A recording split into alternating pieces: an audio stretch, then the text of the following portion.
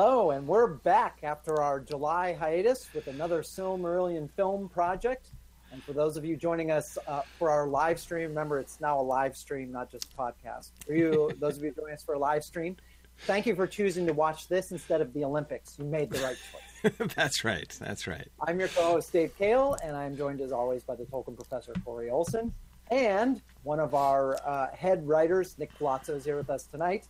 And we are continuing on with part 2 of probably 10 of episode 10.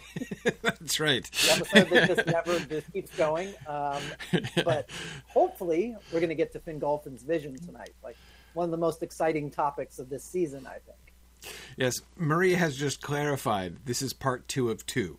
Clearly. Oh, cool. So, yes, I think it's pretty clear. But yeah, today is a really interesting one because, of course, it's time to buckle down and everybody get on the same page about this whole Fingolfin's vision thing. We'll come back to kind of setting this up. We'll set up where we started from, where kind of recap where our thinking on this started like 6 months ago, and then we'll have Nick explain to us where their thinking went since then, and see if we can't meet together over this here at some point. But first, quick announcements. We have exciting Signum University news today. That was so today. The bill which officially recognized Signum University in New Hampshire law was signed into law by the governor of the state of New Hampshire. In fact, I have right here the what's the word again? Gubernatorial pen? Yeah. The gubernatorial pen, which the word governor has such a delightful adjectival form. The gubernatorial, there's an extra syllable in there. The gubernatorial pen, with which the Signum bill was signed. Very, very, very exciting. Man, congratulations! Thank you. Yes, we've officially been welcomed into the Society of New Hampshire universities. It's the tradition in New Hampshire. All universities have to be recognized by an act of Congress in the state, which is less fun than it sounds, as it turns out. But it is complete, and it is a very, very exciting day. So yes, we had a little signing ceremony down at the governor's office this afternoon, and it was lovely. Followed by celebratory drinks down the pub with several of our legislative supporters and friends. So this is a wonderful day for Signum University. The end of a unexpectedly long, and of course, needless to say, the pandemic breaking out in the middle did not make that any easier, but it's all done. That is all done now, and we are officially entered into New Hampshire law. So, very fun day for Signum today. Other quick announcement is that regional moots have begun again. New England Moot and Middle Moot are officially scheduled. New England Moot is happening on the 25th of September. That's Saturday, September 25th, and that's going to be in Durham, New Hampshire. And then Middle Moot is happening out in Waterloo, Iowa on October 9th. So if you are in the middle of the country or out here up in the Northeast, you should put those dates on your calendars, and we will definitely be. I am so looking forward to seeing folks again for regional moots this year. We are doing all of our regional moots this year as fully hybrid moots, so people will be able to attend digitally as well as coming in person. So, wanted to make sure to let everybody know about those things. Registration should be open fairly soon. We should have, certainly by the time of our next session, we'll have registration links and everything open for that, but wanted to definitely announce the dates. Brian was wondering if any moots in Japan are in the works. Actually, Brian, yeah. In fact, it's one of the manifold tragedies of the pandemic that we were all scheduled for September of 2020 to have our first ever Nippon Moot. We had it all scheduled and ready to go. I was about to buy my plane tickets, in fact, and then that didn't happen. So yeah, we ended up having to cancel Nippon Moot, but we are definitely hoping to do that again sometime soon. So it would have been our first Asian Moot, and I'm hoping we get to do that again sometime soon. So anyway, yeah. So that's it's happening. It's happening, but not quite yet. All right, and then of course our Signum clubs are continuing. Our Signum clubs have been wonderful. We've been running those now for a number of months, and we have we've got kids studying Old English. We've got kids doing creative writing. We've got book clubs going on. We have a number of conversation club languages that we're opening now. In addition to Spanish and German, we also have Gaelic and we have Japanese. It's a really, really fun time to get involved in Signum clubs. And I would say in particular for homeschoolers who are getting ready soon to start gearing up, Signum clubs is a really, really wonderful way to supplement homeschool curriculum.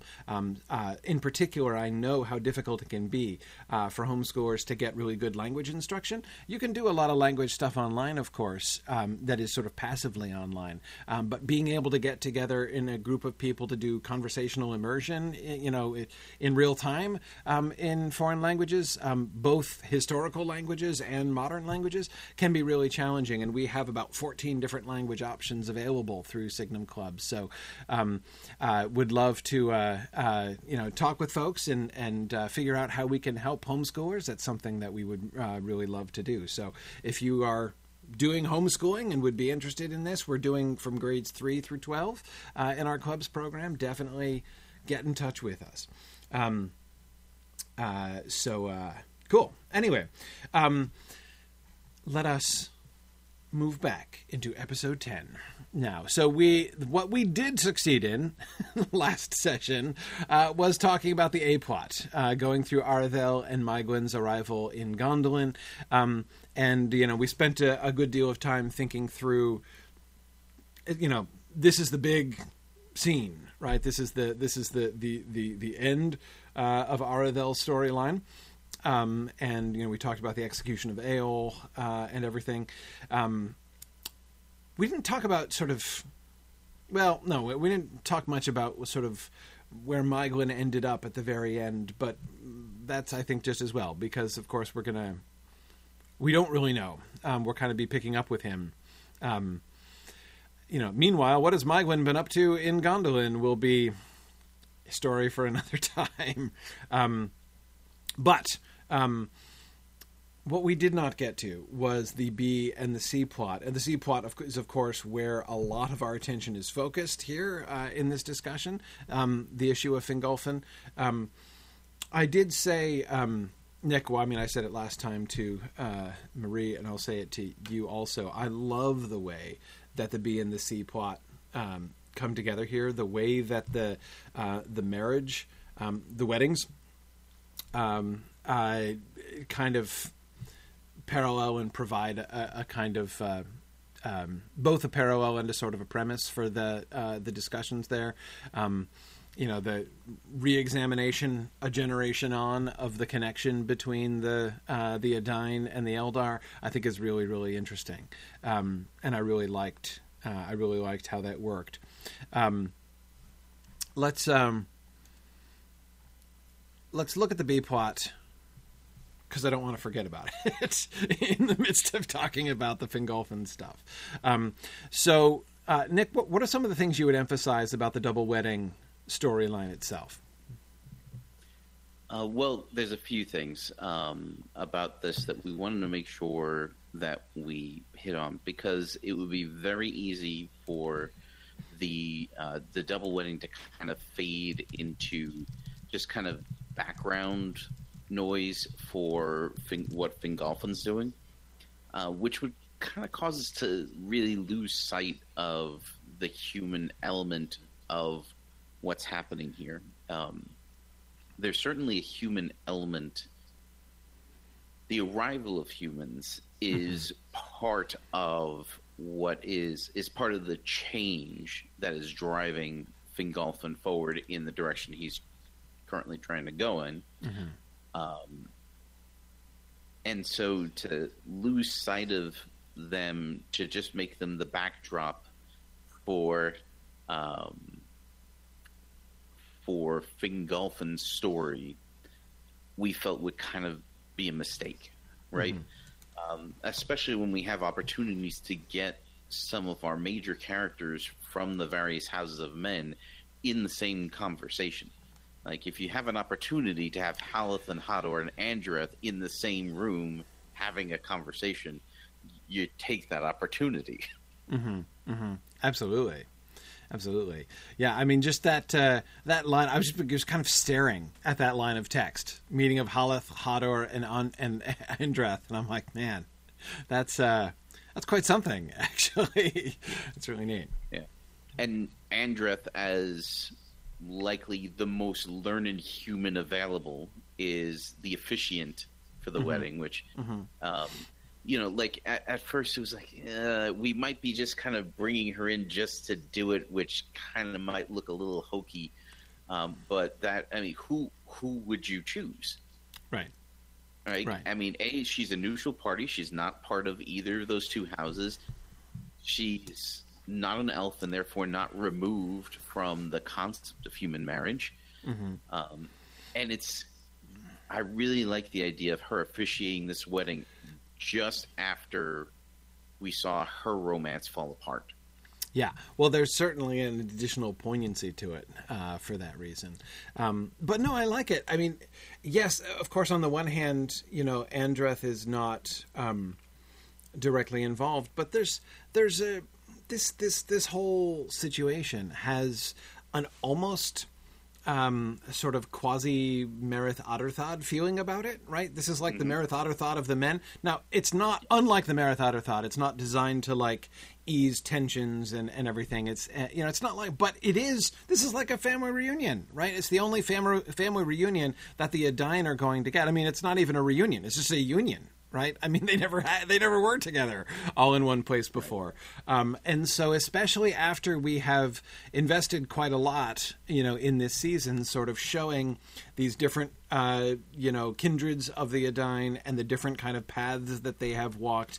We've explored through them, not only three different, ways in which they're connected to the elves and in which they're related to the events of Beleriand. But even within each one, it has changed and developed in various ways. So there's been a lot that's kind of happened here. And so bringing them all together before everything gets shattered at the end seems like a really, really good idea. And so fortunately we didn't have to like invent an occasion. An occasion really presents itself that offers the opportunity to bring everybody together. So I think that's perfect. Yeah. We were moderately concerned about the fact that there really isn't kind of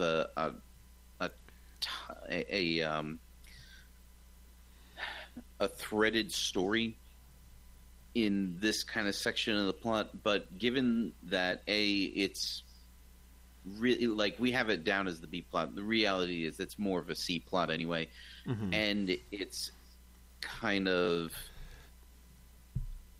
just threaded through, and it is partially in the background of Fingolfin's story, so we're getting pieces, right? We're getting kind of chapters here rather than we're getting kind of like mini episodes throughout the episode, which given the context of this, I think is fine. We're coming towards the end of the season, so these are kind of our last chances to get to know some of these people. We're introduced to Barahir, Galdor, Gundor. Galdor and Gundor we intend to have an expanded role in the following episode, as kind of the representatives of humans along the way there. And of course, all three of those guys are going to have a role to play in the Dagor Bragollach itself. Right. Yeah, that's great. Ilana asks a great question. Did you discuss how the marriages were arranged? Were these political matches? Were they like how did that come out? So the reality is, we did not actually work that out on the outlining level, right? Right. The reality is, based on the text, they probably are arranged marriages. Kind of sounds like it, yeah. I mean, it has that sense. But if Galdor and Gundor are brothers who are marrying into the House of Halath, it's not unreasonable to come to the conclusion that the two of them were traveling together and traveled through the lands of Brethil and met people, right? Like, that's not unreasonable to have happened. So. We're not doing the foster child thing yet, right? Not yet. Not yet. Yet. So they wouldn't have lived there. The relationship just isn't there yet. Right.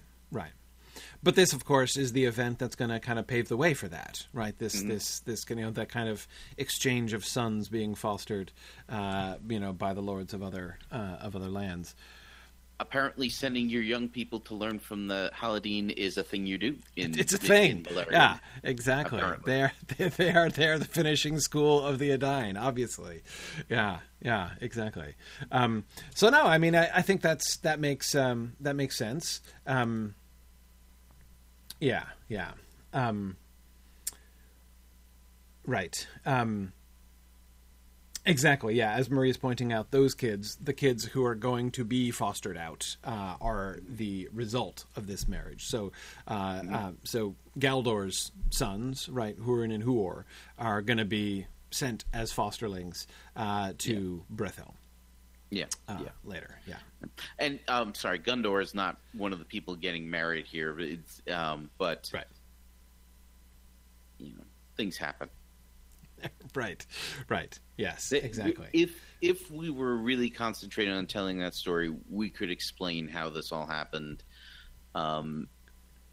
If we want it to be an arranged marriage, to show that that's a thing humans do, which again is the elves don't do that. It would illustrate another difference in how humans think. We could certainly do that, and it would fit right in. It's certainly the easiest way to explain this without having a lot of backstory exposited on the screen. Right. But even the fact that this is. This is an interesting place, and it's another thing that made me think about the Marath Adarthad, actually, is that they would even have political marriages between the different houses of the Edain is totally not a given. Like, that's kind of an interesting move on their part. It's like they are, and again, it's what I like about this gathering and about celebrating this gathering and showing this gathering on screen, is that the idea that they're going to stick together in some ways, right? That they're going to be connected with each. It's not a given that they're going to have anything to do with each other. The three different houses of the Edain here, they weren't that so very closely related beforehand that is inevitable, and they're certainly far enough spread geographically that it needn't be inevitable in that way either. But it certainly is. Is something that I think is a really interesting step, and that we see is going to be important for the future of the Edain. And the way that the Edain are going to be seen, the three houses of the Edain are going to be sort of more, as we go up through, of course, the Numenor period and stuff, bringing them together, I think is a really important stage. Yes, as Marie points out, it's arranged, not coerced. And that's really clear. I mean, even in the text that's really clear. Well, by the text, I really mean the Children of Húrin rather than the text of the published Silmarillion, which doesn't even give Glorothal's name. But we're told that, you know, when her husband dies in the Dagor Bragollach, she, you know, perishes with grief. Or sorry, was it the Nirnaeth? No, it was the Dagor Bragollach, wasn't it? No, it was the Nirnaeth. Darn it. Okay. Anyway, like, there was clearly much, you know, much love grew within that marriage, and so it was definitely not just like a marriage of political convenience or something like that, even if it was in its origin. Right, and if surveys are any indication, marriages of that sort where maybe they're not initiated by the marriers, even if they are not initiated by them, that still works out to be a good, healthy relationship in a lot of cases, if statistics are to be believed in that right. case. Right. Yeah. Now, Brian is asking, are we given to understand that this is maybe the first instance of such a thing, of these arranged marriages? Of course, marriages individually might be arranged, perhaps within their cultures in other ways, but this is certainly the first instance of this kind of binding the houses of the Edain together kinds of relationships, and that, I think, is the really important thing here. That's the step that's being taken. Again, that's why this gathering seems to me so interesting and so important. Okay. Yes, and I do have to admit that I was rather surprised by the surprise guest at the wedding. Was not expecting Gandalf to show up at the wedding. I really wasn't. Yeah, so that is 100% understandable, and other people had some thoughts on that as well. And so I'm leery of addressing that issue without addressing the other larger issue. If that particular thing, aside from the larger issue, is something we want to talk about, we can, but just... No, I know it's connected to the larger issue, yeah. So that's right. More of a transitional point, I suppose. Yes. Yes. But yeah, so I mean, it's okay. Well, last thing then, before we leave the double wedding behind, Andreth, you talked about the sort of poignant irony of Andreth officiating the weddings, which presumably she's done many times since this. So it's not like, in that sense, it's not specially poignant for her, just for us as viewers, seeing her in that position after last we saw her standing by herself in the snow. How are we depicting Andreth? How has she changed? Are we... I'm imagining... So, like, we're going to see in episode 11, which I'm keenly looking forward to, we're going to see in episode 11, I'm presuming, signs of the clear bitterness that Andreth still feels. But I'm guessing, outwardly, she's not going to show that very much. I mean, again, we don't want to have her be so stoic that the viewers get no reminder whatsoever of the situation. But again, she's always been a good leader and is still a good leader of her people, and so therefore is certainly going to be celebrating with them at this time of celebration. And but yeah, I mean, how did you guys have thoughts about how to kind of manage Andreth's?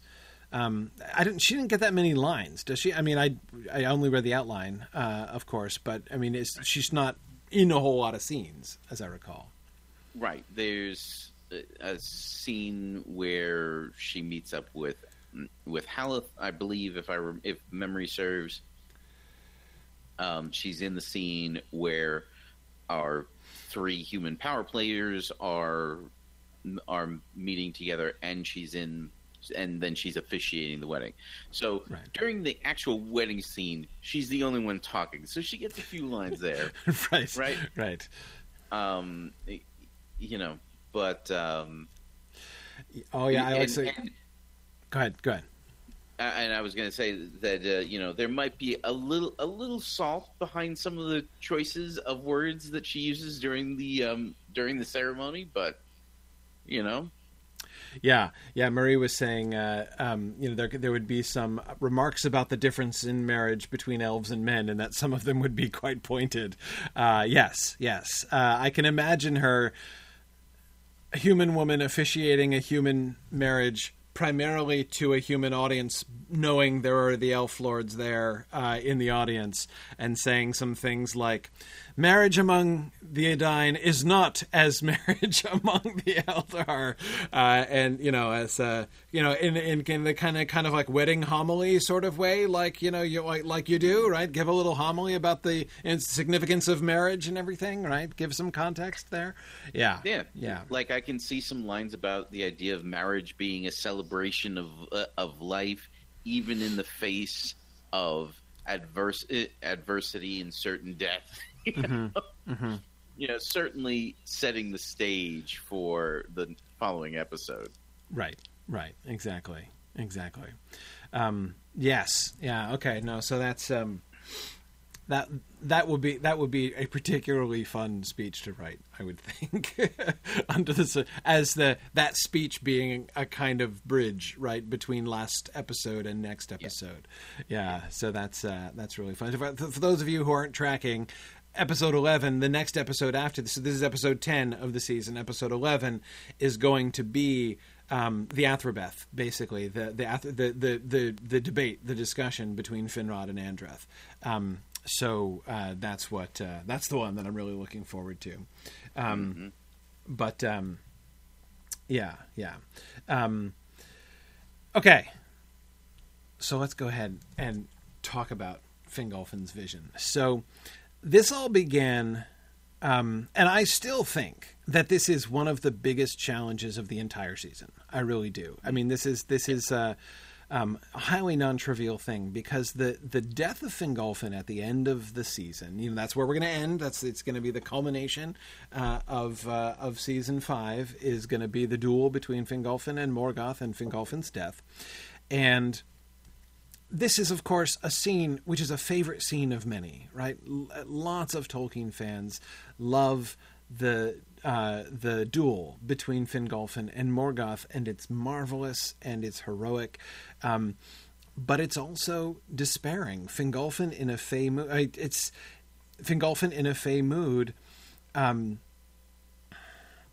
You could read the text as that it's simply an act of despair, that Fingolfin is choosing an elaborate and dramatic way to commit suicide, essentially.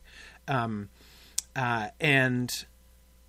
we were tackling this at the beginning, saying we don't want that. Like, that's the thing we want to avoid. The thing we want to avoid is having Fingolfin's assault on Angband simply be an act of despair, simply look like a suicide. The battle has gone against them.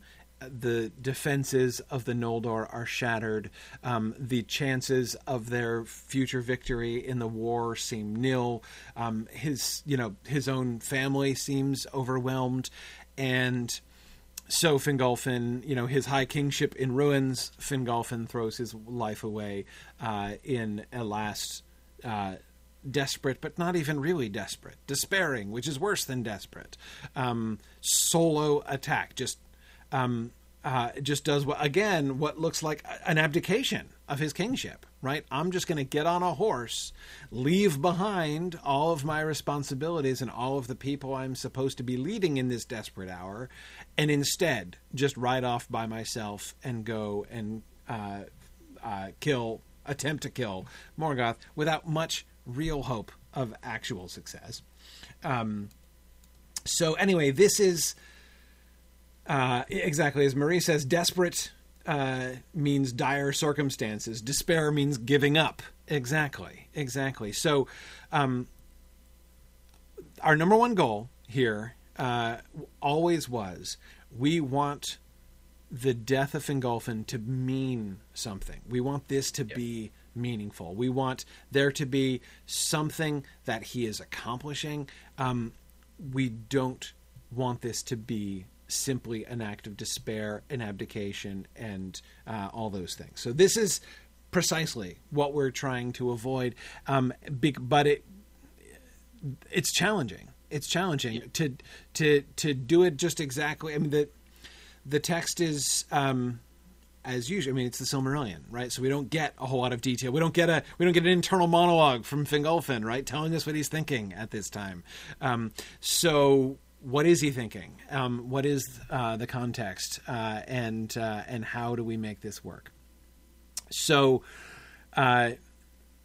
we suggested the idea that there was a vision, right? That there was an inspiration, and the original idea, I think it was my idea. At least it feels like my idea. Well, Dave came up with the concept, right? Dave, do you want to explain the concept, Dave?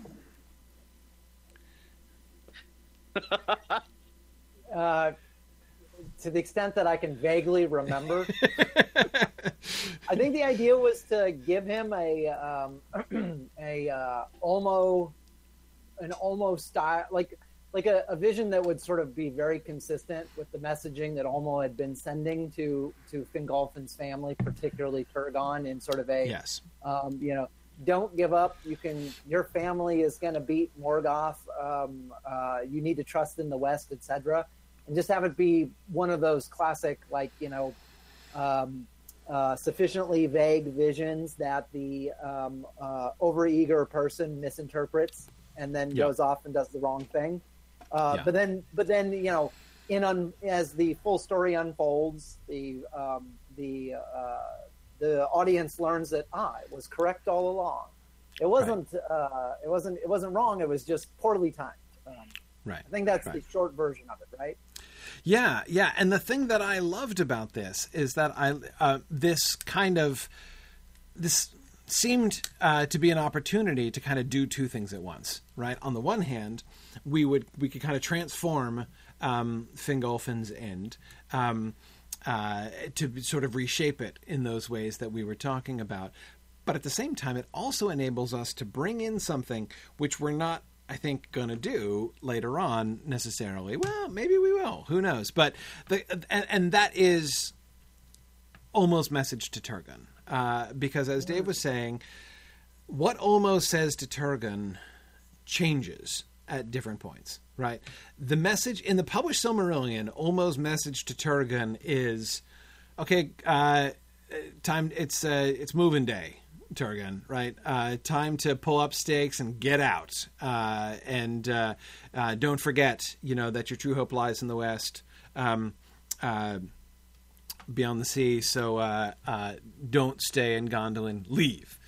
But that, of course, was not the original message to Turgon, and the earlier texts, the earlier versions of the Gondolin story were much stronger than this. And what that first message to Turgon was that he was the chosen vessel. The message to Turgon was not flee, but attack. Right? Turgon, if you open the Leaguer of Gondolin right now and you attack Morgoth, you will win.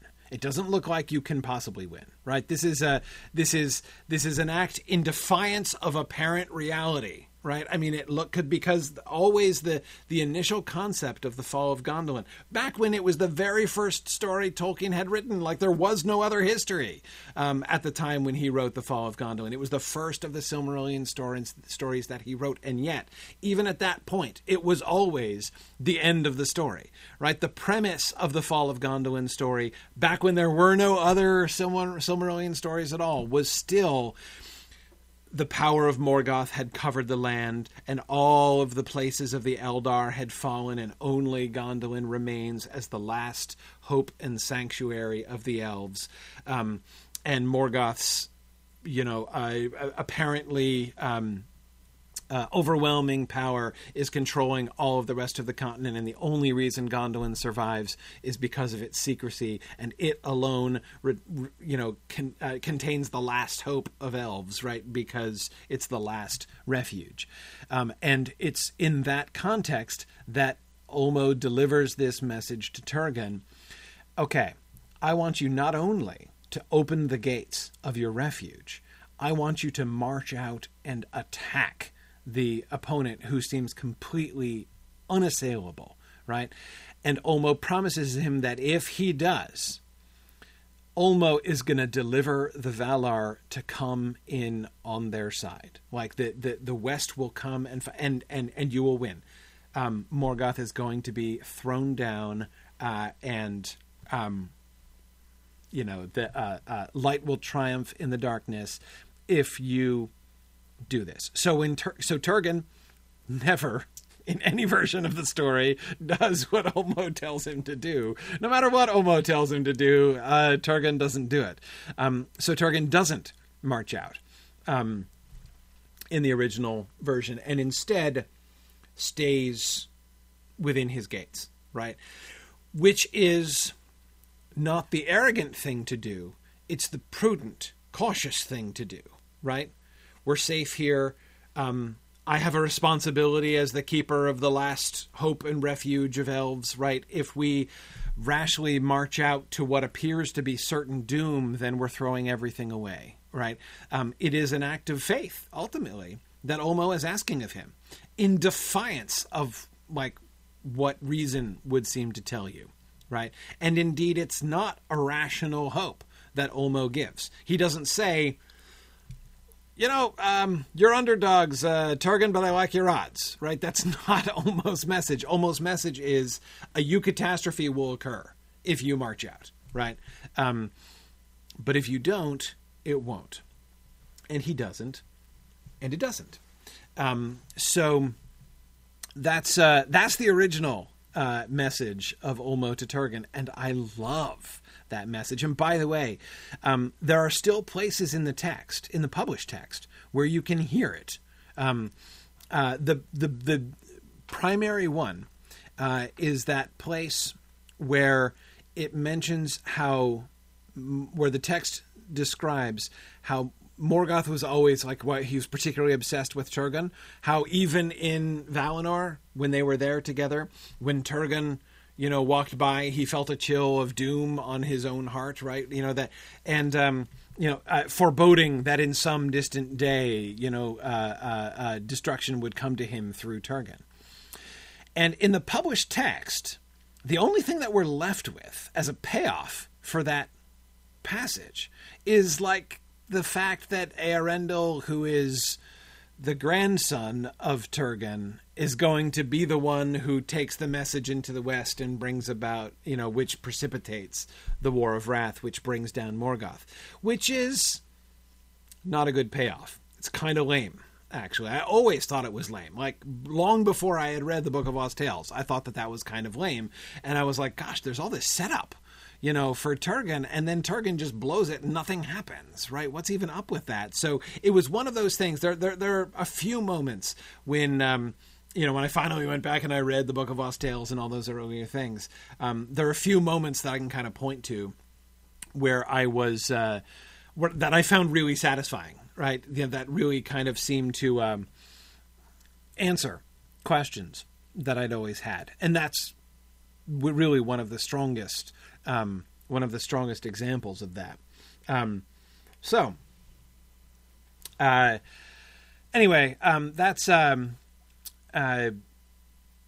the idea of bringing this element in, so I loved the idea of marrying these two things together, right? The attack of Fingolfin and this kind of vision, right? This foreboding that, because you see, it planted the potential seed.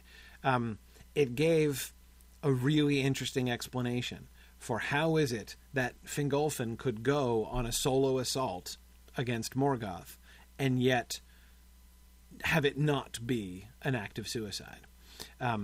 Anyway, so that was a concept that we talked about way back when. Now, tell us how things went from there, Nick. Okay. So, as you guys may have been aware, there was a little bit of pushback on this from a lot of people. In fact, this was probably the biggest amount of pushback I've seen on the boards over a decision made since season 1. Since season 1, right. We don't Since have the to lamps? talk about that one. Yeah. There have been other issues which have come pretty close. You know, Balrog's at the Dagor Agloreb. The characterization of Fingolfin way back in season 2, right? Yes. But my Fingolfin as an annoying twerp concept. Yes. Yeah. This was definitely Lamps level pushback.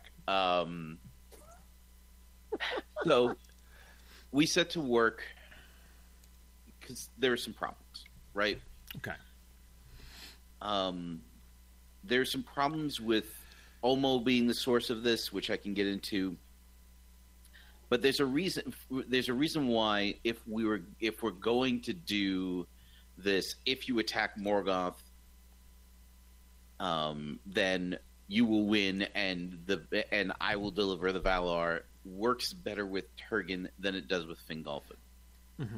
Mostly because Turgon does nothing. Right? If Fingolfin believes that the Valar will be delivered to help them if he pursues an all-out attack on Angband, and then that never happens, so he decides that he's going to depend on the grace of the Valar and throw himself at Morgoth anyway, and then the Valar do not reward that act of faith. Nobody looks good. The Valar look petty and kind of gross for letting him do that. Fingolfin looks like a dope, right, for believing that they would come and help him. Like, there's this whole host of other issues that, like, he's either a dope for misinterpreting what they told him, or his faith in their grace is completely misplaced. Right. And we've kind of been setting up a lot of this stuff since way back in season 2, because in season 2 we did we showed Turgon having a special place in Morgoth's neuroticism, right? We then showed in season 3, we showed Ellenway before her death, foreseeing that from the house of Fingolfin will come the downfall of Morgoth. Right. Also, Morgoth helped Fingolfin forge his first sword in the attempt to foment rebellion against the Valar. Right. So there are already reasons baked in why Fingolfin would maybe not necessarily think that it's a foregone conclusion that he's going to die by facing Morgoth.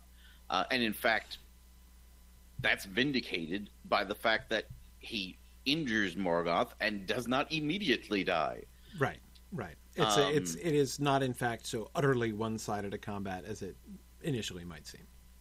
Right. And also, we have to remember that just because Fingolfin enters into that situation with one attitude does not necessarily mean that that entire fight he has to maintain that same attitude throughout the whole thing.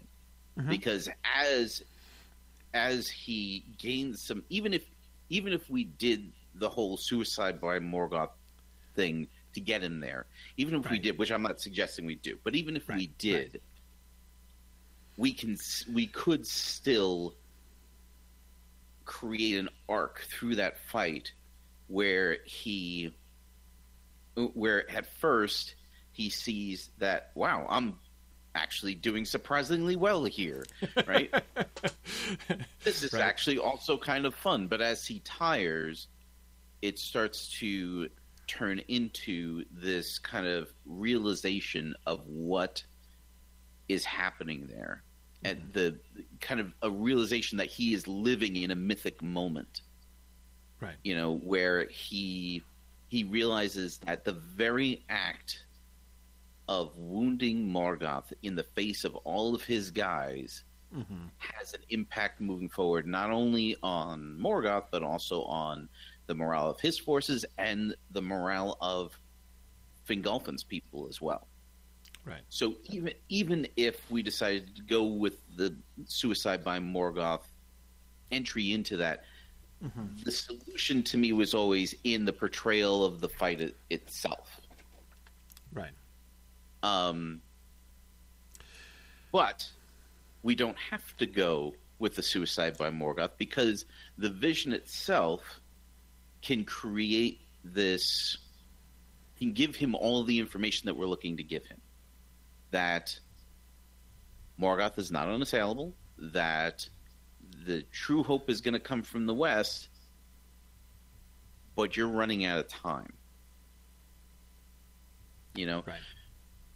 And by giving that message to Aloran, it allowed us a certain level of plausible deniability where it's not clear where that message comes from, or whether Aloran himself even really knows what the intent of that message is.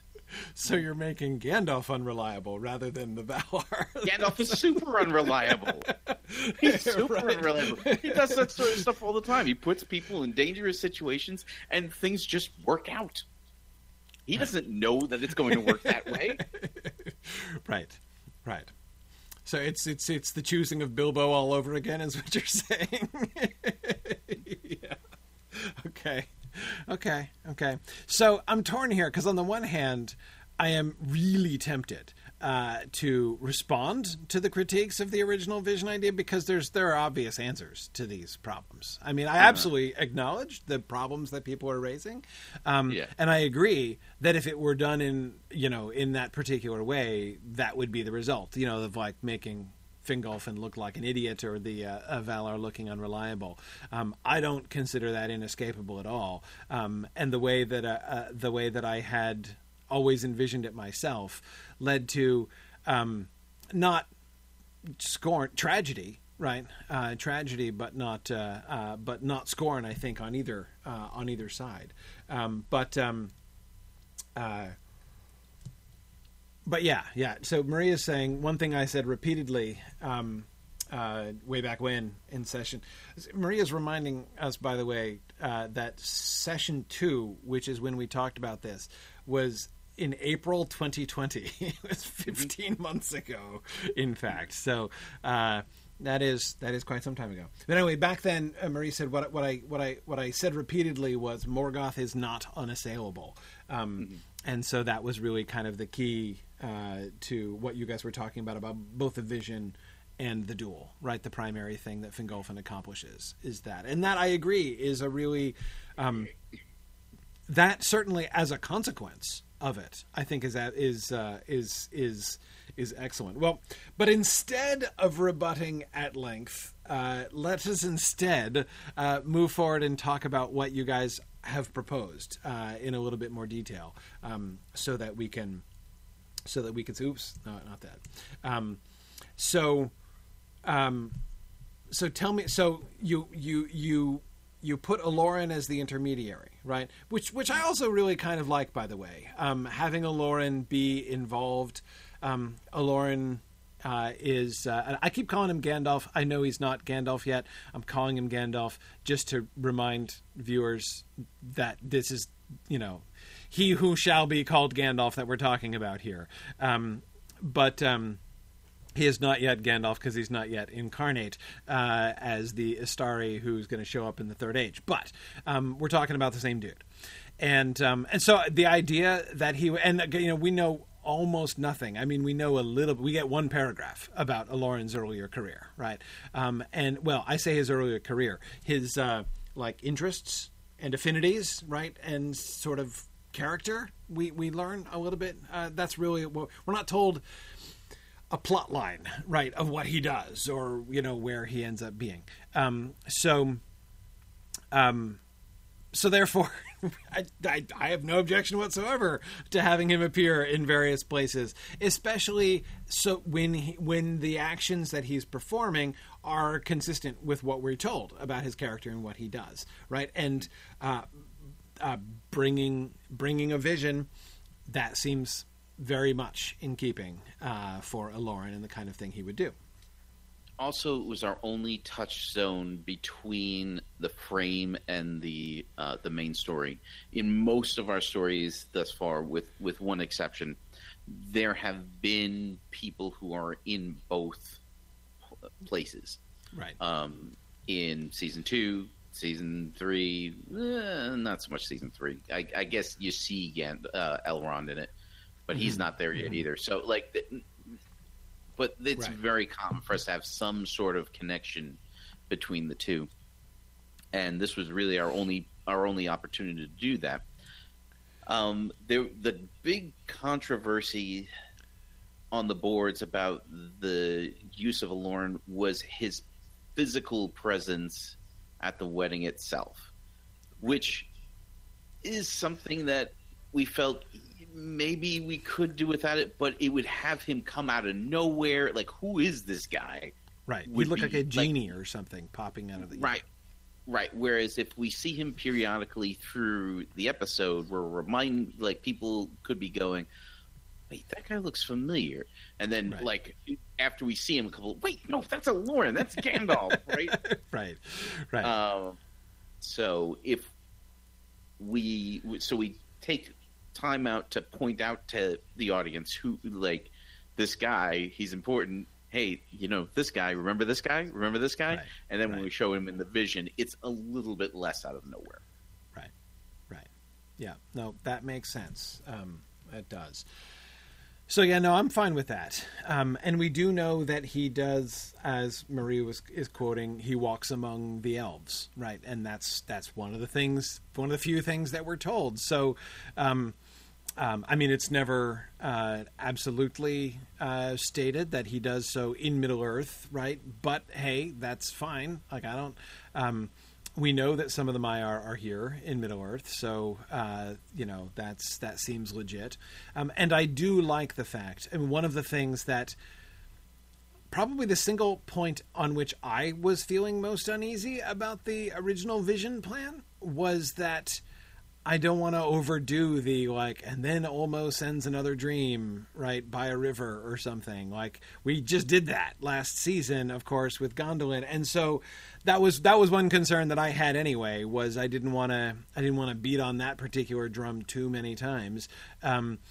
So this to me is is an elegant solution to that and a fun solution to that. Hey, more Gandalf, who says no, right? So Gandalf serving drinks to Hador and Andreth. Come on. Yeah. So he disguises himself as a cocktail waiter? Well, essentially. He essentially is present in the scene. Right. In a few different scenes throughout the course of the wedding. Right? Yeah. And then when he's there in the dream, you've seen him before, and if you don't have any idea who he was in the preceding scenes, you certainly know that he's important now. Right. Yeah. No, and it's great. I like that. Michael Dennis was asking, are we saying he's been in Middle-earth all along, or that he made a special trip from Valinor for this? I'm thinking special trip. We're not saying either of those things. Right. We don't know. We have no idea. Yes, I agree that it is a special trip, but the show is not. The show is not right. That's telling you that. Yeah. It's not going to be clear. Yeah. Right. Yeah. And honestly, I think that once we get to episode 13, that things will when we tie all this together in the actual duel with Fingolfin. Right. I think that's when it's really going to start to hit home what's going on here. Mm-hmm. Okay. So to contextualize the dream, right, the vision that he has, the context is his interaction with the men at the wedding, right? Right. Okay, so let's talk a little bit more about that. And this was, as I said, this is one of the things that I really liked about the outline. I was really struck by in the outline was that the way the interaction between Fingon and Fingolfin when they're talking about men. So tell us a little bit more about what you were wanting to kind of establish there. So with Fingolfin and Fingon, and this was again an issue that you guys brought up when you were talking about the vision, is the sense of abdication that Fingolfin is leaving his people leaderless. Sure, he's got Fingon, but there's no sense of heir apparent for the elves because there's no expectation that you're going to need one.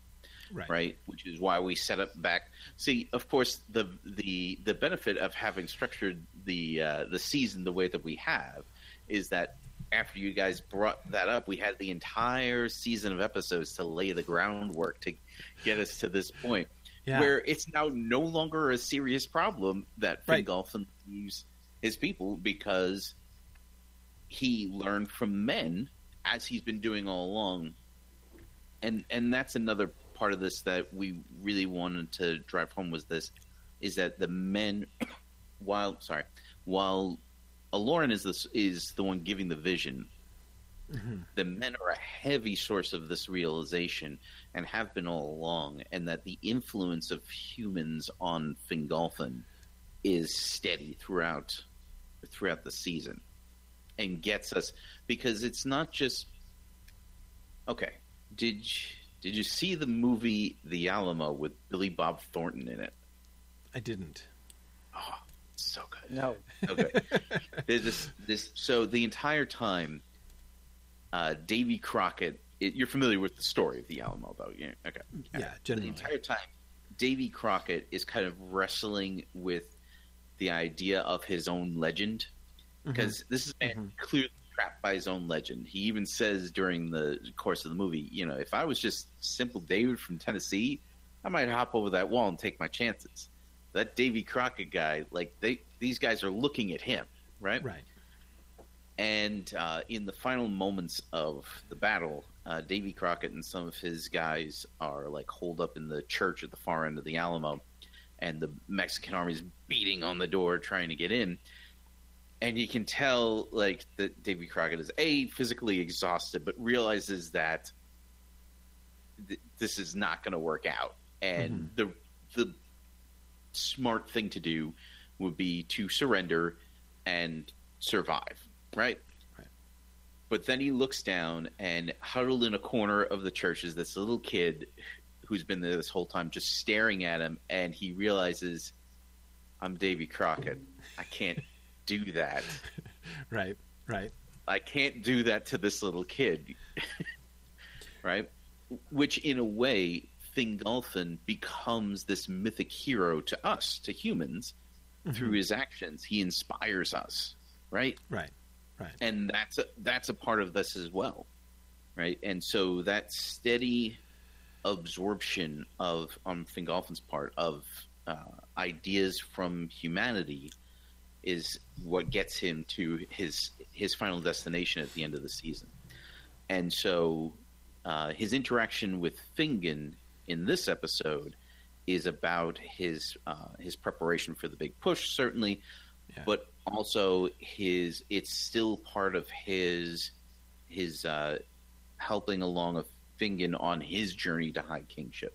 Because Fingolfin's got a dangerous job. He's leading these guys into battle, which means that every time he goes into battle, he's at serious risk for death. Right?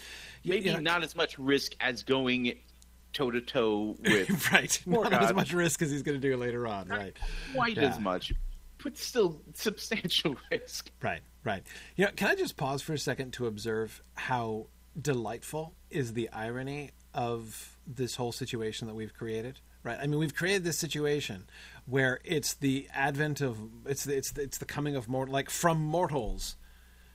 Fingolfin is learning to take the long view, on things, right? I mean, you think if there was one thing the elves did not need to learn from humans, it would be how to, take the long view on things and think about continuity. I mean, continuity, not their problem, right? That's not something the elves struggle with. And thinking about how can we, sort of maintain things into the future, not a source of anxiety for elves, right? Right. And so I love the idea that we see Fingolfin learning from the humans a new perspective on something which is itself like an obvious sort of strength, even, in many cases would seem like an inevitability of the Eldar. And yet for that very reason, this is something that they neglect. So I do love the way that this is sort of set up, right? Like Fingolfin, from way back in the Beor scenes at the beginning of the season, Fingolfin is prompted to think of this idea of, I shall die. When I'm gone. Yes, I shall die, and I need to make sure that when I die, after me, things are prepared. And it's true, like, elves just don't think that way. I mean, it is an absolutely unnatural way in many ways for the Eldar to think. And yet Fingolfin is entirely right. Like, it's very wise of Fingolfin to think, for exactly as you said, Nick, because, no, he's not going to die of old age, but he's going to have opportunity after opportunity to die by violence during the, especially since, as we established early on, the entire job, like what it means to be High King, is to be the military leader of the people. And slain he may be, and slain he shall be. Like, absolutely. Told him. Yes. Yeah. Exactly. And it's interesting because the elves, like, they could always do something later. Mm-hmm. They could always do it later. Yes. Right? Whereas we, at least at some point in our lives, start to realize later might never get here. Right. So right. I might have to do this now. Right. Absolutely. Yeah, no, I love that. And I agree that this, we have, the whole season so far has done a really wonderful job of doing. And can I also say, like, one of the things that I occasionally have felt a little bit guilty about is that, we decided at the beginning of the season that change was going to be the sort of the theme of the season this year. We haven't discussed that much. Like, it hasn't. We haven't kept bringing that back. We haven't kept bringing, and yet actually I think we've accomplished it really well. I mean, this is a really fascinating example of the way in which change has come, right? And we see Fingolfin. And again, I love the way that we have set Fingolfin up as one of the positive exemplars, right? Of all of the Eldar in Beleriand in this season, Fingolfin is on the forefront of those who get it, right? Who are embracing change, who realize that not only do we have to be ready for when change might come in the future, like my death and Fingon's succession, but really kind of embrace the very fact that he is adapting the Eldar on the model of the Edain in this way shows that he kind of gets the fact that, like, that's the way things roll in Middle Earth, right? The Edain are more in touch with the way that the world works now, the way that Middle Earth works now, than the Eldar are. And so therefore it is, if he wants to be a good leader of his people, the best thing to do, the way to approach that is to learn from the Edain rather than just to teach them. This, of course, you could say was Finrod's mistake, right? With the people of Beor. He was a friend to them, right? He was kind to them. He was generous to them. But he didn't learn from. He sought only to teach and not to learn, right? From them. Whereas Fingolfin has been doing the opposite from the beginning there, and I love that. I think that's really cool. Finrod's not going to get to that until next episode, really. Right. Exactly. He's not going to arrive at that point where he understands. Oh, we're supposed to learn from each other. Right. Oh, exactly. Iluvatar had a plan. Right. Yeah, exactly. No, that's going to be so much fun. But okay. All right. So with all that stuff in the background, right? And related to, again, like once again, he's watching like the generations of humanity moving forward, right? And now fully primed for this, right? He's now looking at aged Haleth and aging Hador, and the younger generation getting married and rising up, and he's now sagely nodding along with this, right? He gets this and understands and appreciates how this works. So tell me how the dream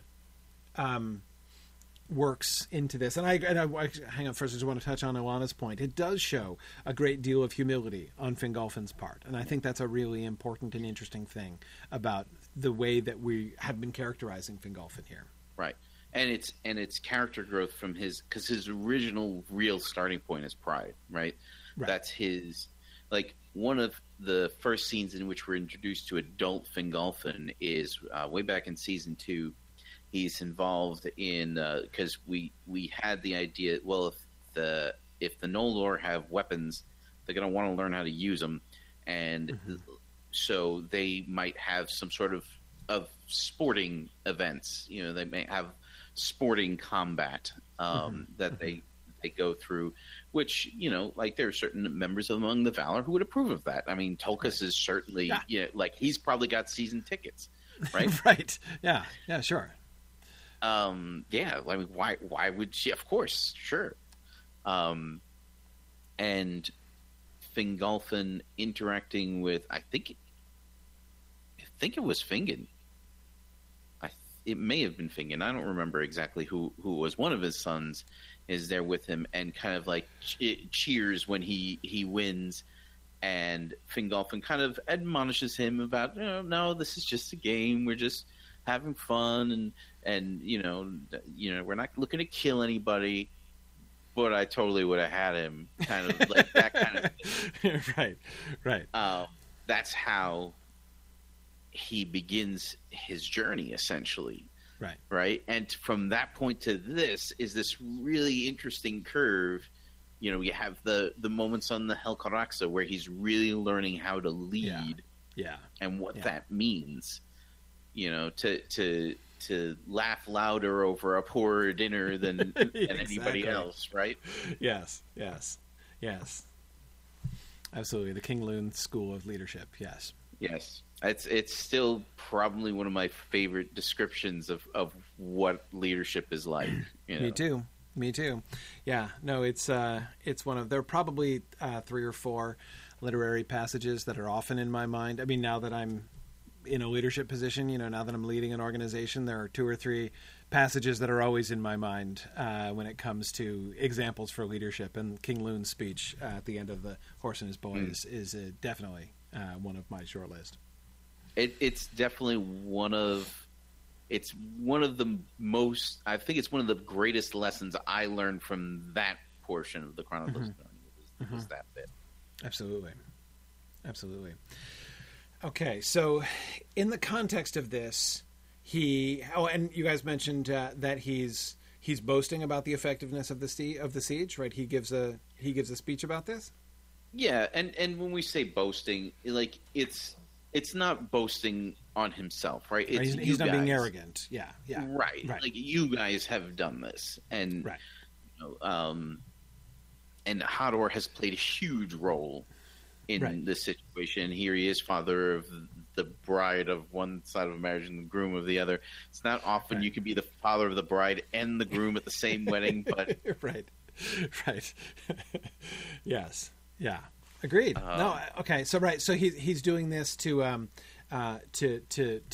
both to express, as Marie says, to the men, don't worry, you're safe, right? But also to acknowledge like the significant contributions that they have made, that the men have made, right? That we're all in this together, and so it's more of it's, as you say, it's not a boast in the sense of bragging on himself or being arrogant, but rather, again, showing good leadership and bringing everyone together and praising everybody.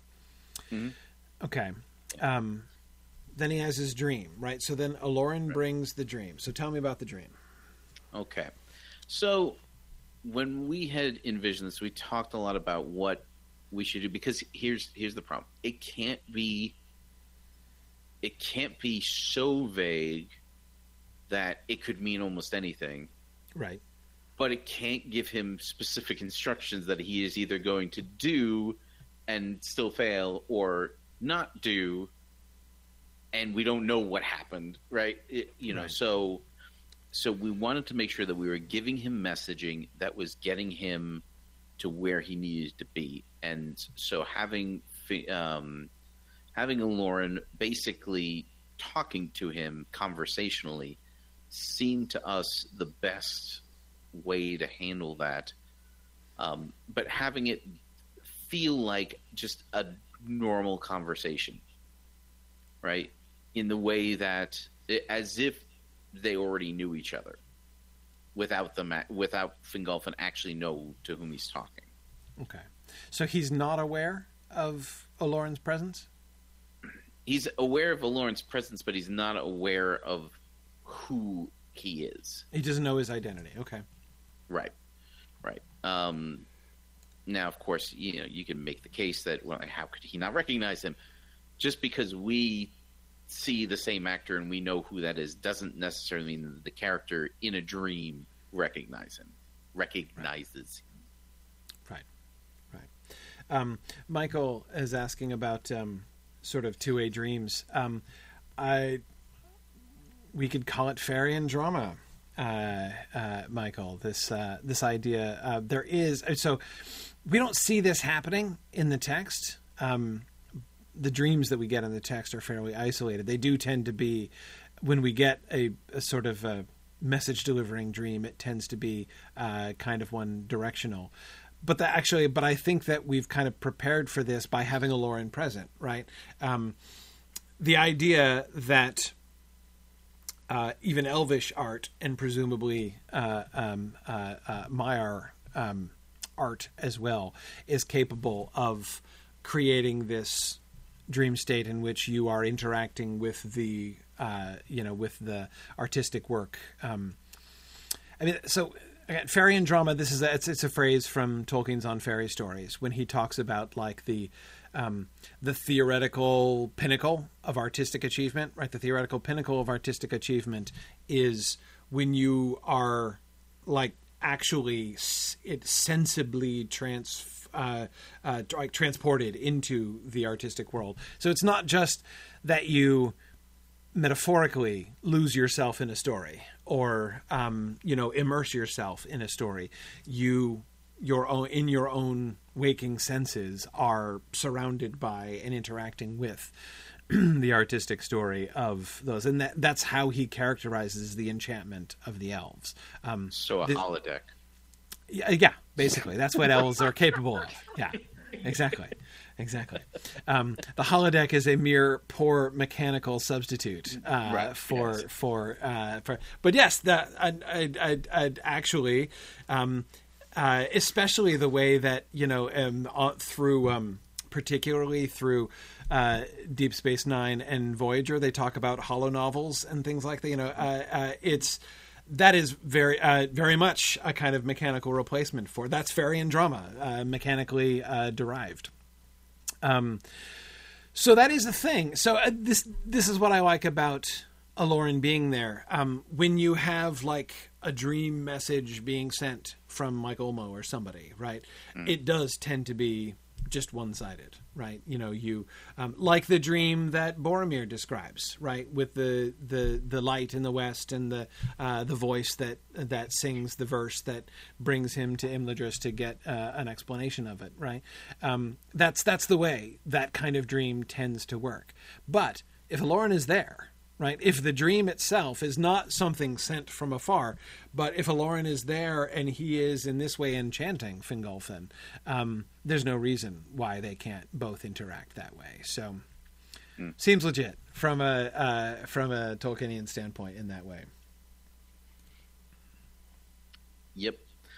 And of course, Fingolfin's not the only one who's getting a certain amount of premonition involved here. Bingen is going to be aware of Aradhel's death. Right. Right. Now, of course, Fingolfin might also be aware of it, but chalk it up to like this weird sense of foreboding that he just got from this dream, right? So he may not necessarily be able to filter it out of the background noise. And Fingon's reaction to Aradhel's death is muted. Our intention is to show a much stronger reaction to Aegnor and Angrad's death on the part of like Finrod and Galadriel, because they're leaps and bounds further ahead of most of the Eldar when it comes to like awareness of the connection between them. Right. Okay. So let's go over the content of the dream again. The dream conversation. Aloran tells him that change can be an opportunity for hope. True hope lies in the West and in the union of men with the Noldor. That's a really interesting point. There. I mean, obviously we're setting up several. I mean, we're going to start with Beren and Luthien next season, of course, which is going to solidify the idea of hope lying in the union of men and the Noldor. Men and elves. But of course, we're also obviously setting the groundwork for Eärendil as well. Right. Fingolfin's time is short. The siege will not last, but Morgoth is not unassailable. So he's predicting Fingolfin's death. Maybe. Because Fingolfin's not the only one who assails Morgoth, right? Right.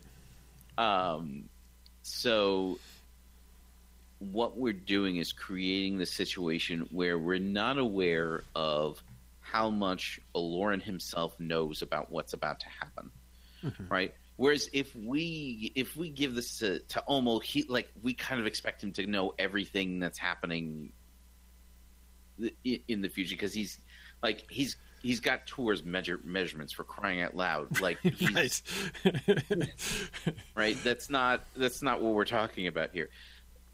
By giving this language to Aloran, he is predicting a whole bunch of stuff, but we don't know, and he may not know how much of it he actually knows, right? Which is something that's a very Gandalf kind of situation where he will say things that he is making predictions, but what those predictions are don't always mean what he may have been thinking at the time. His language to Frodo about judgment and mercy, right, is very clearly prophetic. But how much he knew about what direction that was going in, right? Yeah.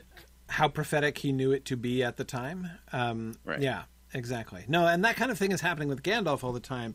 Now, of course, this is Aloran, not Gandalf, and so not being incarnate yet, he wouldn't have the same restrictions as he does later on. But still, I agree that that's kind of a thing that we can kind of build off of there. So I'm just I'm thinking about. Marie says it was Brie Melvin's idea, the hope coming from the union of men with the Noldor.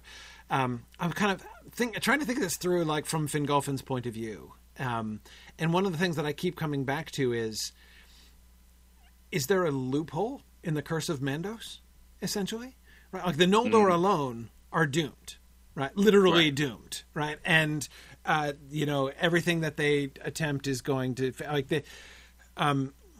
they have good reason to think that no matter how the Noldor come together and team up and play nice and oppose Morgoth with everything they have, this is not going to pan out, right? I mean, Mandos has told them what is going to happen and that it's always going to fail in various ways. So the idea that men offer hope because men change the situation, right? Men were not part of that. The Noldor alone are definitely doomed to failure. There's no, no reasonable person who is standing there when Mandos made that proclamation can really doubt that for long.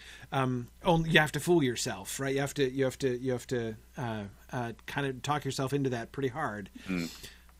But humans are different, right? And they change the situation. And so by joining themselves with the humans, they're now in this is uncharted terrain, right? This is, there is an uncertain future, which is a good sign because it was certainly bad before, right? Now the future is at least less than 100% certainly catastrophically horrible.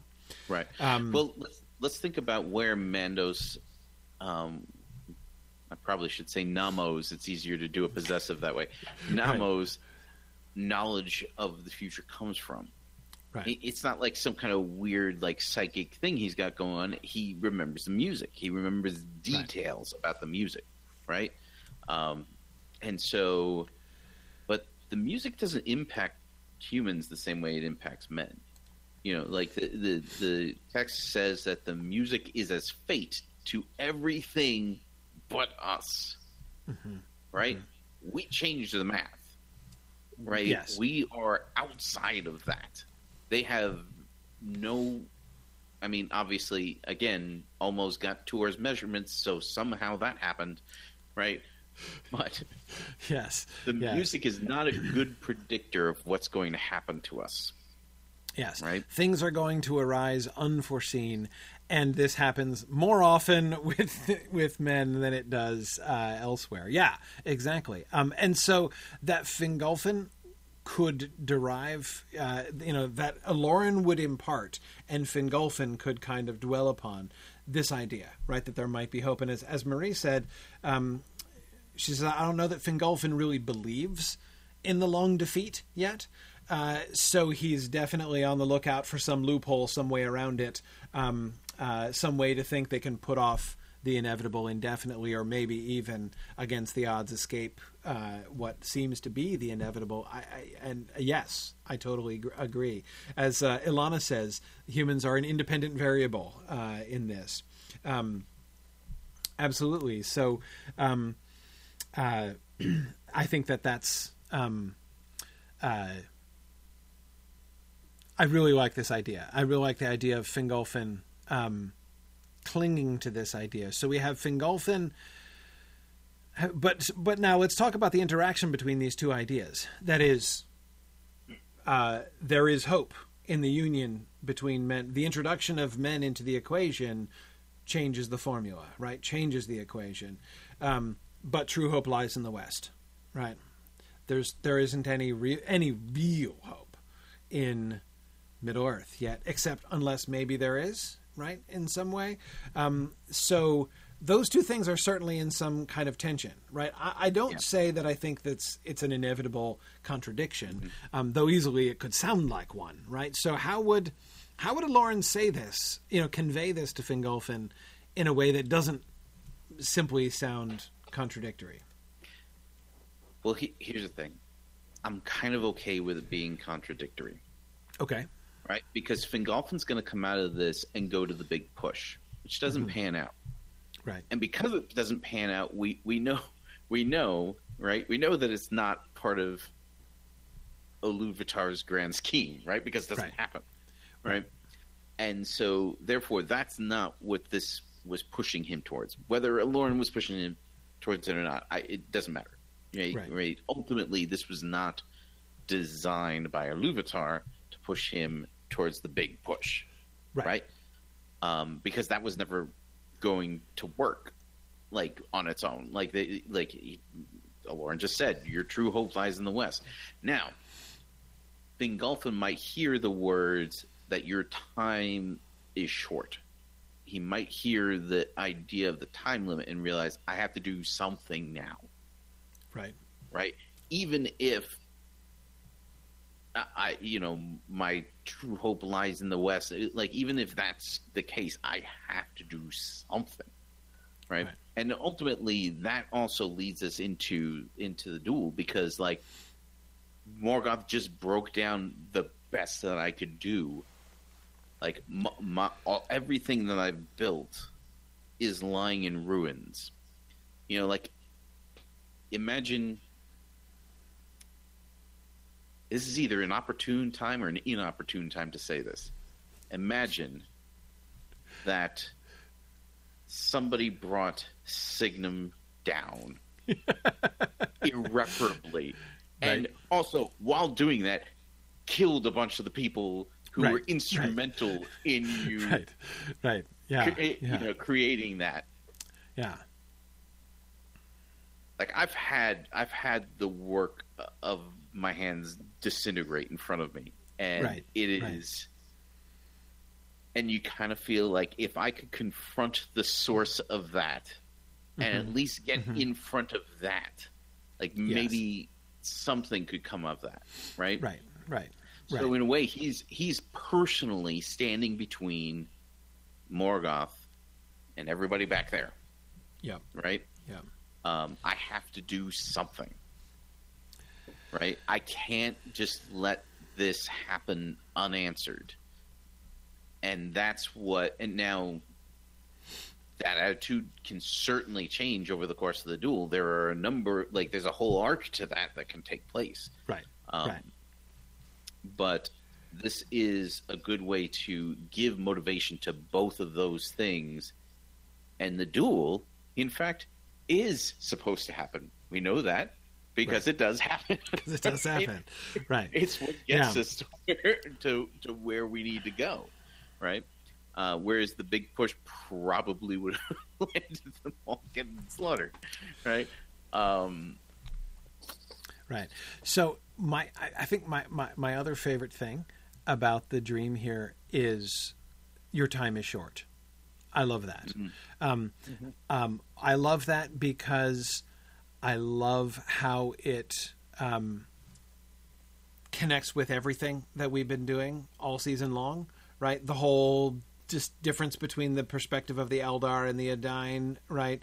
The way that human after human has been trying to help the elves to understand our time is short, right? And here's what that means. Like, these are the consequences of our lives being short. Whether it's the House of Baor, right?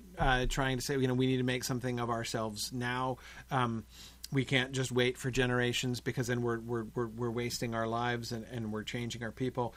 Or whether it's even Haleth, right? Even Haleth leaving and going through Nandan Gortheb is also similarly like we can't just wait here for you to think about what to say to us for 3 years. Like, our time is short. We're gonna go and make things of ourselves rather than just we can't sit around and wait like this. That Fingolfin should receive the message. The High King of the Noldor should receive the message. Your time and have to act on it. And of course, we've seen him. We've just been reminded of how he has been changed, right? How he has learned from men. And now this is like the final lesson, in a sense, that he has to learn from men. What happens when your time is short? What are you going to do when confronted by the fact that you have to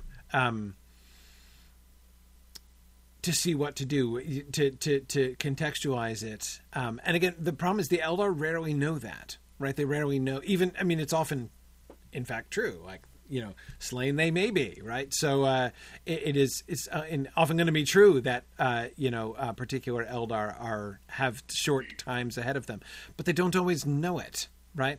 If Fingolfin is told your time is short, then that's going to affect the decisions that he's going to make.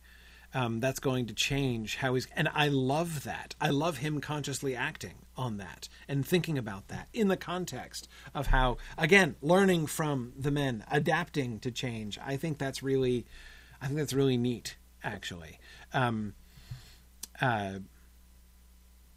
Morgoth. Dave, go ahead. It kind of, it also sort of changes the way his decision looks too. It's riding off to fight Morgoth and likely die doesn't seem suicidal if you kind of already know you're going to die anyway. Right. it doesn't, at least it doesn't seem like stupidly suicidal. Like it seems like like you have to do something. Right. Exactly. So it is kind of, that's a very nice little simple, like, I don't know, we should have thought of that twist earlier too. Like that really does sort of change the way you perceive his choice and his death. Mm-hmm. Yeah. Mm-hmm. Very clever, Nick. Aslan's Compass on Twitch was saying something about a quote from, he says it's either Lewis or Chesterton talking about Virgil's fourth eclogue. Eclogue, yeah. About which has been interpreted as prophecy in various ways. It's the messianic eclogue, yeah. Right. And how that he was Aslan's Compass says, the quote says that he's right about the name, wrong about the significance. Like a man who picks jet to win a race, but then has his house destroyed by a jumbo jet. Yeah, that's Chesterton, not Lewis. Yeah. But yes, that is Chesterton. But yes, it is about being right about the name, wrong about the significance, knowing the importance of something but not seeing the significance of it. I mean, Virgil was always to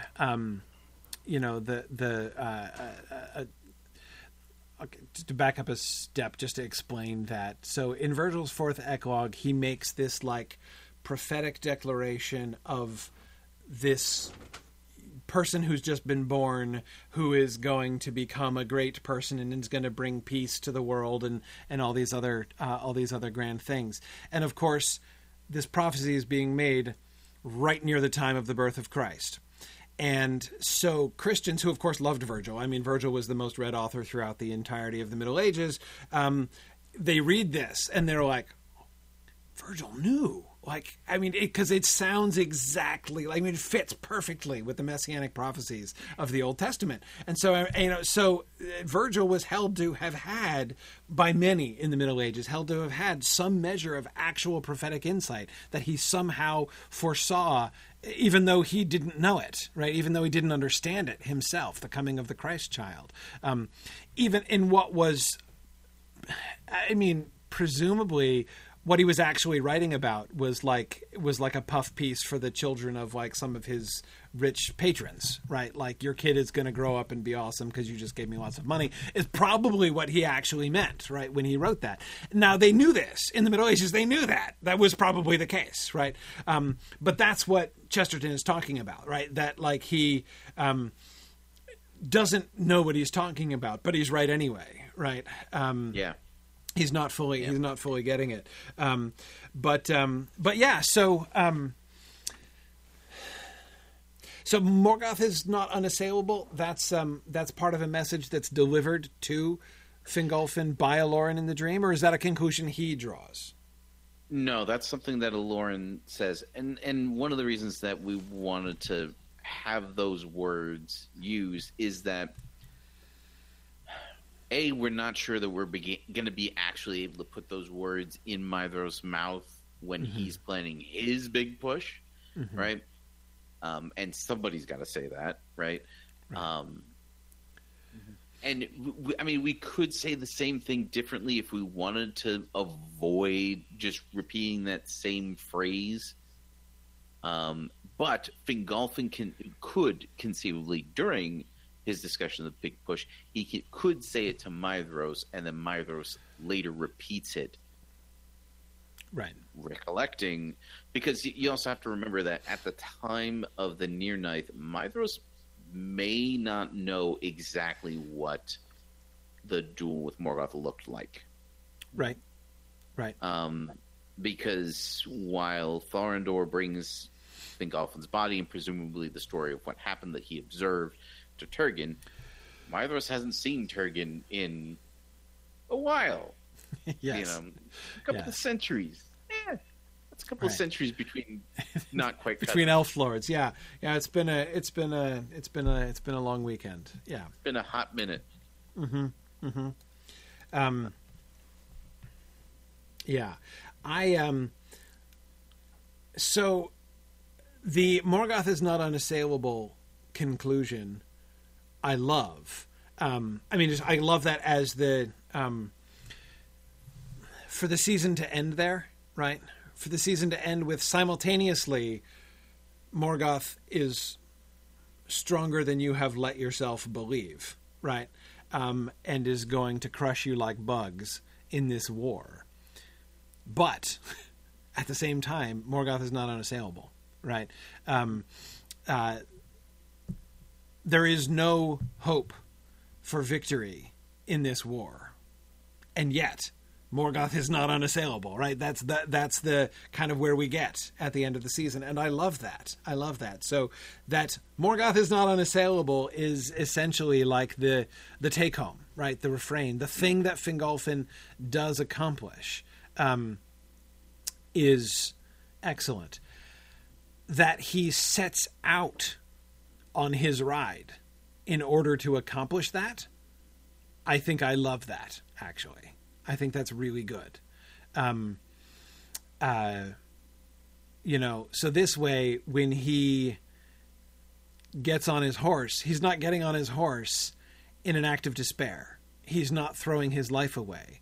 Because in doing that, he would be seeming to lead his people straight into death, right? Like, let me show you how useless all of this is kind of one way of characterizing the despair version, right, of Fingolfin's ride. If instead, basically, he's getting on his horse and saying, okay, that was horrible, but I've got your silver lining right here, right? Here it comes. Morgoth is not unassailable, and I'm going to go prove it. I think that is really interesting. And I think that can work really well.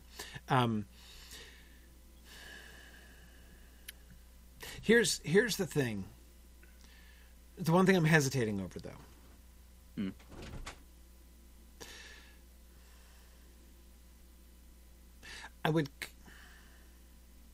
I'm not sure I love that as part explicitly of Olorin's message. I think I want him to come to Fingolfin to come to that conclusion. Why would he come? Why would he come to that conclusion? Right. So there's a couple of things. One is Ringel, which he can have with him in the dream, right? Mm-hmm. Mm-hmm. And he could say to Olorin, but surely Morgoth is not unassailable, and leading Olorin to, he may not have to explicitly agree with him, but if he kind of like just gives him a knowing look or a smile, that might get us where we need to be there. Alternatively, if our concern is the idea of that being something Olorin planned to say, it might be kind of interesting to have it almost be like an offhand remark at the tail end, where he's like about to walk away into nothingness or wherever he's going, right? And he turns to him and says, "But Morgoth is not unassailable." Morgoth is not unassailable. Yeah. Almost as if it just occurred to him to say that, right? Which is a callback to kind of the way that that Lorien talks to him after his encounter, after Olorin travels to Autumno in season 1, episode 7, right? And he comes back and he's reporting to Irmo what took place there, and Olorin's like, it could have gone so much better, and Irmo says, well, it could have been different, but it could never have been better. Yeah. And when Lorien questions it, like, what does that even mean? And Irmo doesn't know what it means exactly, but he was moved to say it. So if we did it that way, would that kind of make you feel a little bit more comfortable with it? Or is it just a really deep desire to have Fingolfin arrive at that? I'm just kind of thinking, I wouldn't want Fingolfin, I wouldn't want to make it look like Fingolfin is just kind of following orders from beginning to end. If that's the thing. Like, if that final piece is an insight that he has, essentially. And I have two reasons to say this. First, like, I think what seems to me a slightly more kind of like, I don't know, a slightly more Oloran-y sort of message, right? Is like the true hope lies in the West and in the union of men with an Noldor, and your time is short. If those are the two things that are conveyed to him, like those two things can kind of operate, right? And Fingolfin needs to kind of find his way from there. Even your time is short and the siege won't last, right? He's got to find his way there. And it sets up, I think, the big push better, because basically this gives Fingolfin the opportunity to have a plan A and a plan B. Not plan A and plan B in the sense of a contingency plan, but like interpretation one, right? My time is short. The siege will not last. True hope lies in the West and the union of with the men in Noldor. Okay, let's do the big push, right? Let's take the fight to Morgoth. Then that doesn't work out. That never ends up being able to happen, right? Instead, we get the Dagor Bragollach. Then again, instead of a moment where Fingolfin snaps and despairs, we have the moment where he says, "Okay, wait, I see. My time is short. The siege will not last. True hope lies in the West.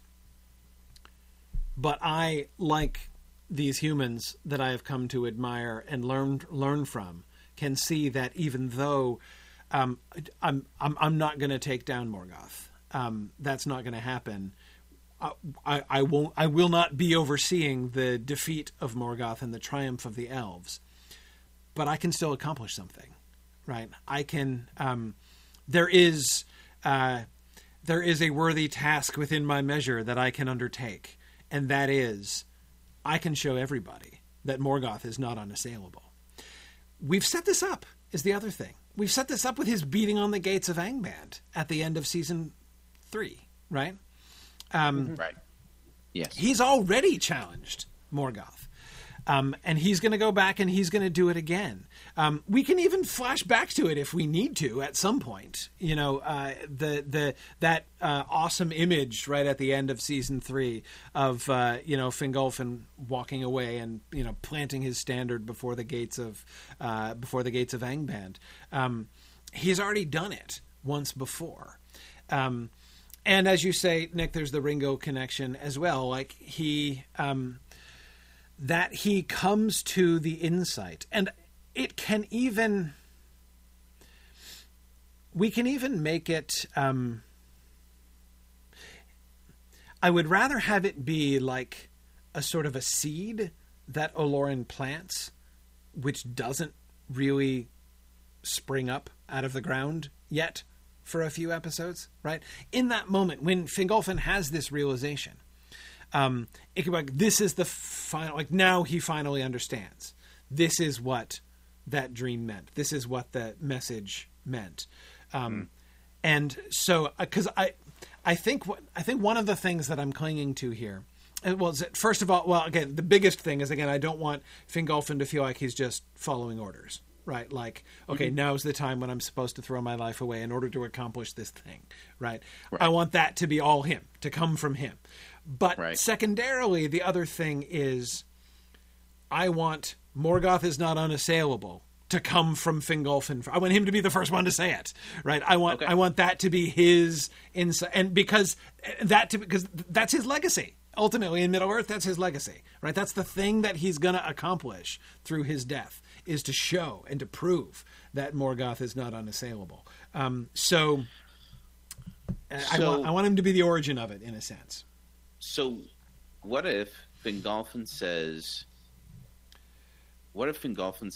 surely he is not unassailable, and then Oloran stops and thinks about that, and then turns to him, like, right before he leaves and says, well, alone of the Valar, Morgoth knows fear.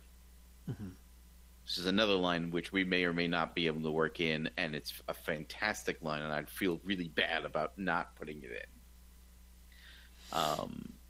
That is a good line.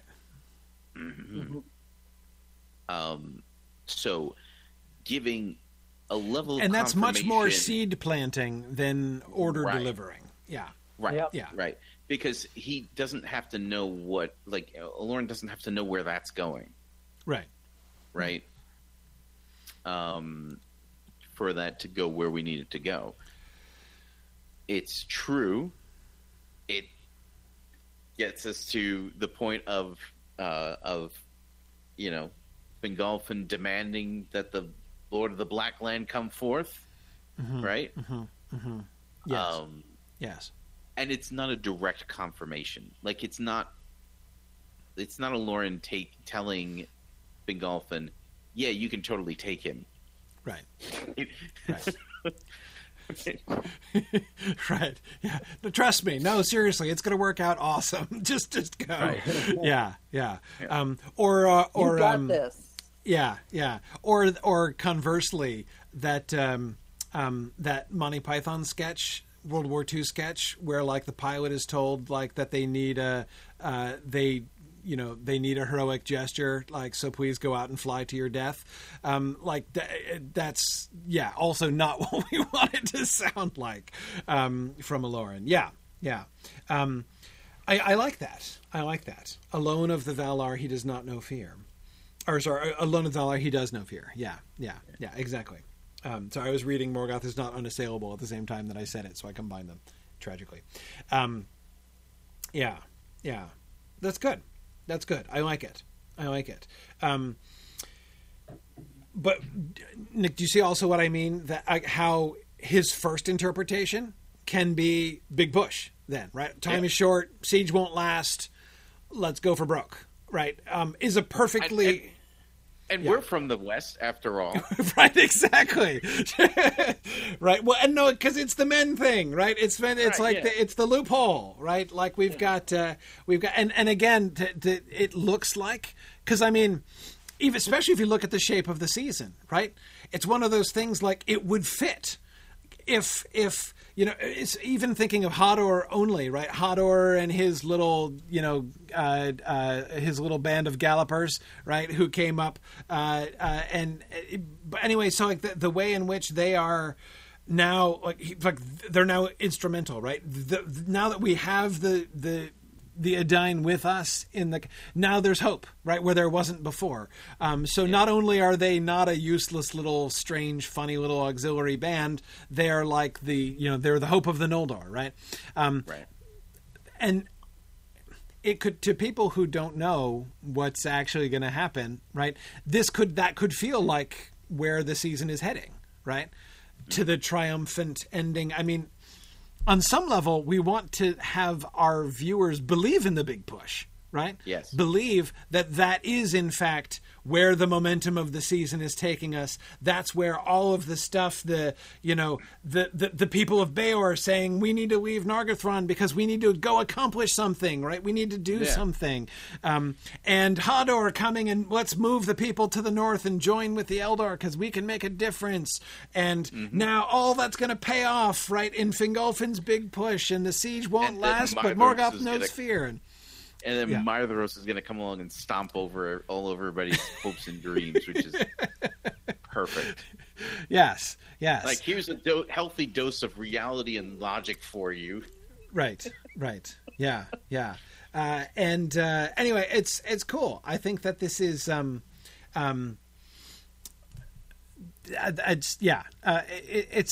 it's not only an excellent kind of piece of misdirection on our part, but again, it makes sense. It makes sense that he would emerge from this and have that conclusion, right? And say like, okay, the big push.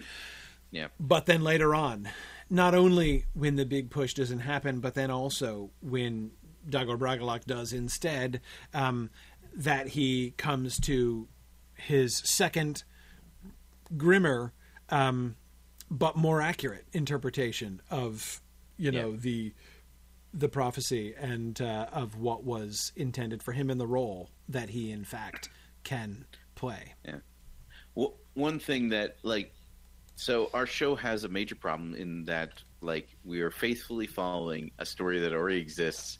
And so the meta of this is that people who are, like, really into the show are going to, like, start looking up. They're going to start Googling things, and they're going to find out exactly what's going to happen, right? If they're really invested. Like, the people who are, like, just casually watching, that's not going to happen. But, like, the people who are sitting there scratching their heads trying to figure out what's going on with Wanda Maximoff and Vision. Yes. Those people are going to come to conclusions about what's going to happen pretty quick. Right. But that means that they're learning about the Silmarillion, and that's awesome. And that's a win. That is there you go. That's it. Absolutely. And, you know, our make-believe audience for our make-believe show. That's it. Yeah. No, it's fun to think about our make-believe audience for our make-believe show. Absolutely. Yeah. Absolutely. Yep. Okay, so this is good. I'm fine. I'm fine with this. As I said, I had a suspicion that if you were really upset by it, you would have told us by now. Yeah. No, it's look. In some ways, I think it's good. If I had been more involved with the discussions at the beginning, I'd have pushed back against the pushback at that point, right? Yeah. Because again, I don't accept the premises of the pushback against the original idea. I don't accept the premise that the Fae mindset is doesn't work. So we're on the same page. Right. You know? Right. And alternatively, I wasn't around during the discussion in session 10 when all this got to where it was. So, you know. Right. Yeah. So, but anyway, not having missed that initial discussion and instead just coming in, or not initial discussion, second discussion, and then coming in instead at the solution that you guys have offered instead. I think this is really elegant. I really like it. I think that, there are many things that it accomplishes really positively, but most particularly, I love how it fits into the shape of the season. I have come to be extremely enamored of the arc that we're giving Fingolfin. I didn't have such a clear idea of the arc of Fingolfin in this, and I will admit, actually, when you guys started bringing Fingolfin in back in like episode 2 and or 3 with Beor, right, and stuff at the beginning, I was like, okay, I didn't see where that was headed right away, but that was good. What do you mean? It was excellent. I love the way that has come about, especially since the way that he serves as the kind of opposite number to Finrod, right? The kind of and we had them coming together at the end. It was Finrod who introduced Fingolfin to humans, right? And started the whole thing going. It was Finrod's pet project that Fingolfin started off with. But then to show how the two of them have kind of grown separately, and of course Finrod is going to be kind of coming around a little bit towards him in the next episode, but. And will in fact make some very similar choices. Right. Yeah. No, I think it's really cool. And of course, we always knew we were building up to, with Finrod, we were building up to the Athrobeth and Barahir, right? We knew that was where Finrod's trajectory was going. And of course, we always knew where Fingolfin was going to end up.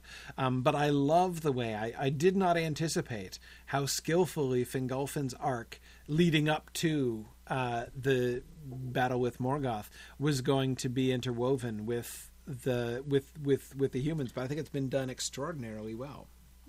Yeah, there's been a lot of hard work on the part of quite a few people. Everybody involved in the script team has had a hand in crafting that. I think the original idea of having Fingolfin Fingolfin reacting to stuff from Beor was Rhiannon's back early in the season, right, and Marie's been working tirelessly on finding ways to like have we missed Fingolfin recently? Right, right. Yeah. No, that's excellent. Yeah, I know. So many wonderful ideas Rhiannon has had, and that's great. And yeah, this is watching this grow has been delightful. It's one of the things that I really, really enjoy about this project. I love doing the brainstorming at the beginning, like we did it, the first part of the season, and then to kind of come back around and see how the unexpected branches that the tree has been throwing out since it was planted, back at the beginning is really fun. And I really enjoy this part on it. So, no, that's great. That's great. I think it works. And the Oloran thing, Marie said Hakan was the one who was pushing hardest for Oloran's presence. Yes, Marie is also being somewhat humble in the fact that she was the one who first suggested it. Okay. But Hakan and Florian, I think, were kind of instrumental in kind of fleshing out what that looks like, or what that would feel like anyway. Right. And how that would be different than, for example, Olmo, because Olmo's kind of a big hammer. Right. Yes. Like whereas Oloran is kind of a subtler, and that's kind of what we were trying to do here. Is we were trying to go along with the direction that you guys had given us, and try to make a little subtle, like add a little subtlety, and have there be a progression over the course of the season in this direction. Because I think that when you guys are thinking a lot of this stuff through in the beginning of the season, every issue that you're confronting is something that needs to be solved by a single decision, right? And which a lot of times is true, and it's a lot easier when you're going episode by episode and talking through those episodes in detail. And the story is growing organically as you go. Yeah, right. To start to build that up in a particular direction. So yeah. No, that's so great. I think thinking it through might be a generous description of what we do at the beginning.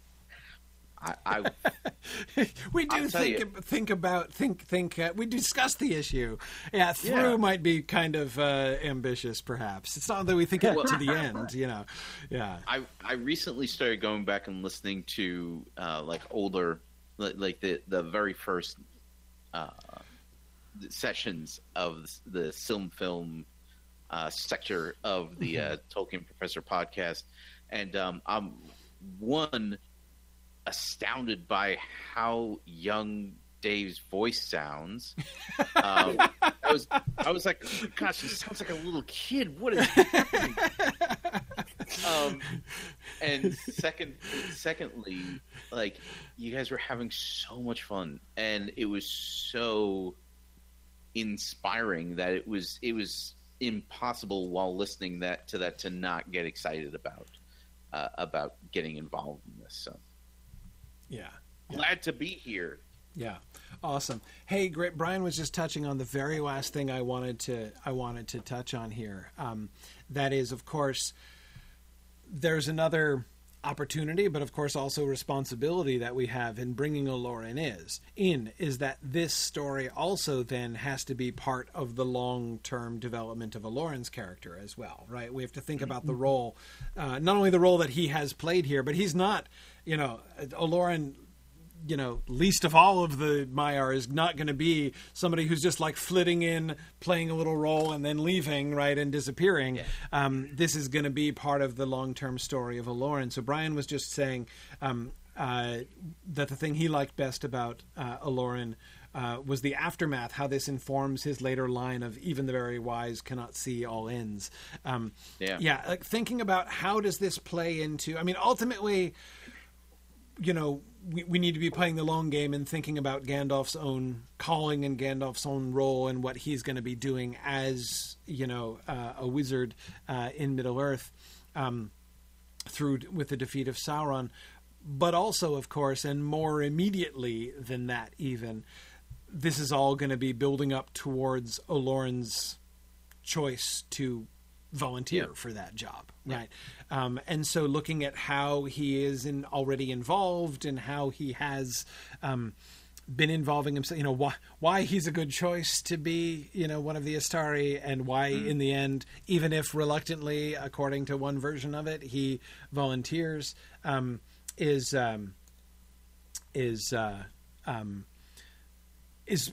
important. And I like this. I mean, I think that we can see the kinds of, the Olorin's presence invites the parallels, right? Invites the comparisons with the War of the Ring. And I think, Brian says it makes it very clear why he might be reluctant. Yes, I agree. Yeah. I agree. That's true. It's his reaction at the end of all this. Oh, oops. Yeah, oops, exactly. As Marie says, we wanted Olorin not to foresee the duel and so be taken by surprise that Fingolfin responds this way, right? Exactly, like, did I just kill Fingolfin there with my little visitation? Not what I had in mind there.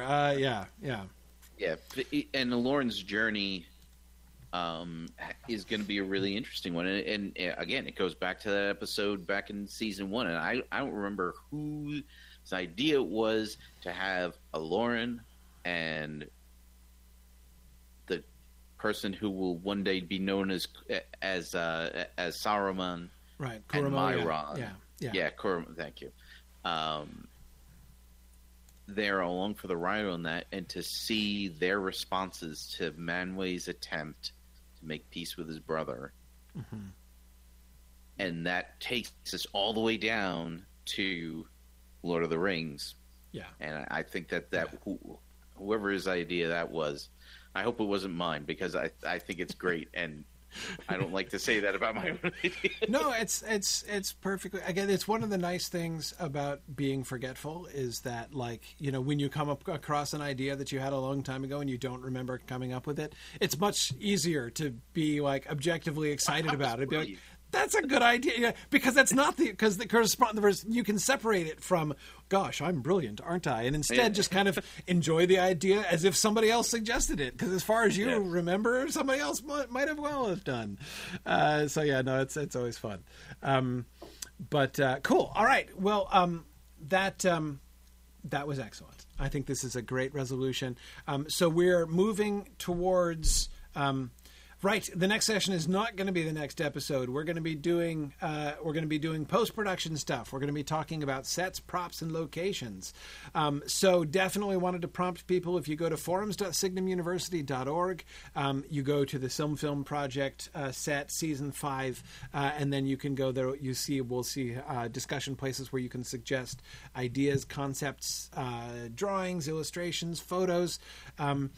That would be really awesome. We're going to talk about all those things next time. And our next session is on Thursday, August 12th at 10 p.m. Eastern Time. As we wind down towards the eventual end of season 5. You realize, of course, since we've already been planning that we're going to have to do like 20, 25 seasons, if we end up taking 2 calendar years on every season from here on out, we're really setting a sharp challenge for ourselves moving forward. But that's all right.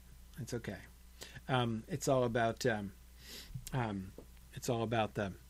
long haul here. As is my new slogan, life is too short to go quickly. So linger on it now, because you may never get another chance. So let's not let the opportunity pass by. So awesome. I think that was also Fingolfin's slogan. Yeah, exactly. That's it. Yeah. That's it. Stephen is asking, does that include Fourth Age content?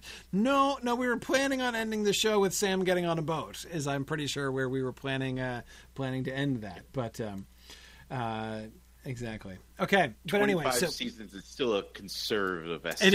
It is a conservative, especially as we keep splitting them and everything. So I mean, originally I think we had roughly charted out 10 seasons to get to the War of Wrath, but that seems ridiculously optimistic at this point. Not going to happen. So yeah, I mean, we're getting to the Dagor Bragalok in 5. So yeah, that's all good. It's all good. Anyway, very good. So thank you, everybody, for joining us. Do log into the discussion forums there and make some suggestions. Love to have, you've been hearing about people who have been involved in this discussion along the way, as Bree was talking about. There's a whole bunch of us who have been involved in this for years already. But of course, it's always delightful to have new folks coming in and contributing thoughts and suggestions. So if you've been listening for a while, or even if you're a new discoverer of the project, please do jump in and let us know what you think and make some suggestions. It's being a part of the active discussion is a really great element of the film experience. So I will say, in the meantime, as always, thanks for listening and Godspeed.